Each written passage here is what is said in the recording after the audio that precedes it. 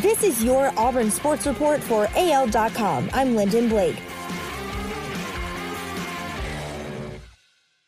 Mike Leach didn't disappoint in his introductory press conference Friday when he was introduced as the Mississippi State head football coach. It was only a matter of time before he was asked about the coaches he would face on a yearly basis, including Alabama's Nick Saban, Auburn's Gus Malzahn, and Ole Miss coach Lane Kiffin. On Friday, he was asked about that. He said, quote, "I like playing against crummy coaches better than really good ones. But, as I look around these conferences, there's no hiding from good coaches. You're going to run into good coaches. You're going to have to fight like crazy in every conference you're in with regard to the quality of some of these coaches." Which one of the state's flagship college football programs has more fans, Alabama or Auburn?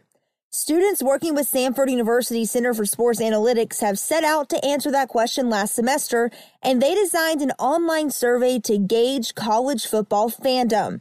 The result? Alabama leads with about a little more than half of the survey's Alabama-based respondents choosing the Crimson Tide, and about a third choosing Auburn. Alabama had 53%, Auburn had 34%. Nearly three-quarters of the survey respondents, about 3,400, were from inside Alabama's borders.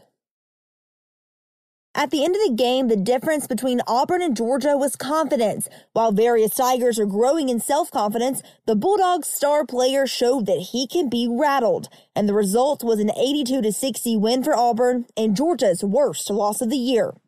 Auburn's leading scorer against Georgia, Samir Dowdy, has not lacked for confidence like other players have, but he's been in a scoring slump the past several games. He made 29% of his field goals in the 3 games leading up to Georgia. Well, against the Dogs, he shot 50% from the field for 14 points and made 3 free throws for a total of 17 points in the win over Georgia.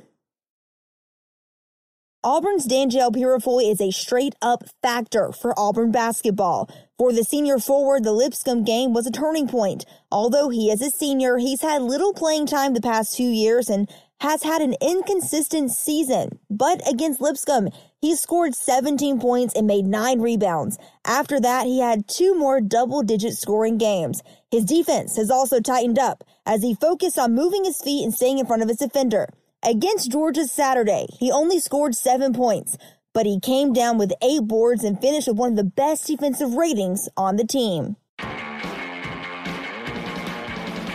That's your Auburn Sports Report for AL.com. I'm Lyndon Blake.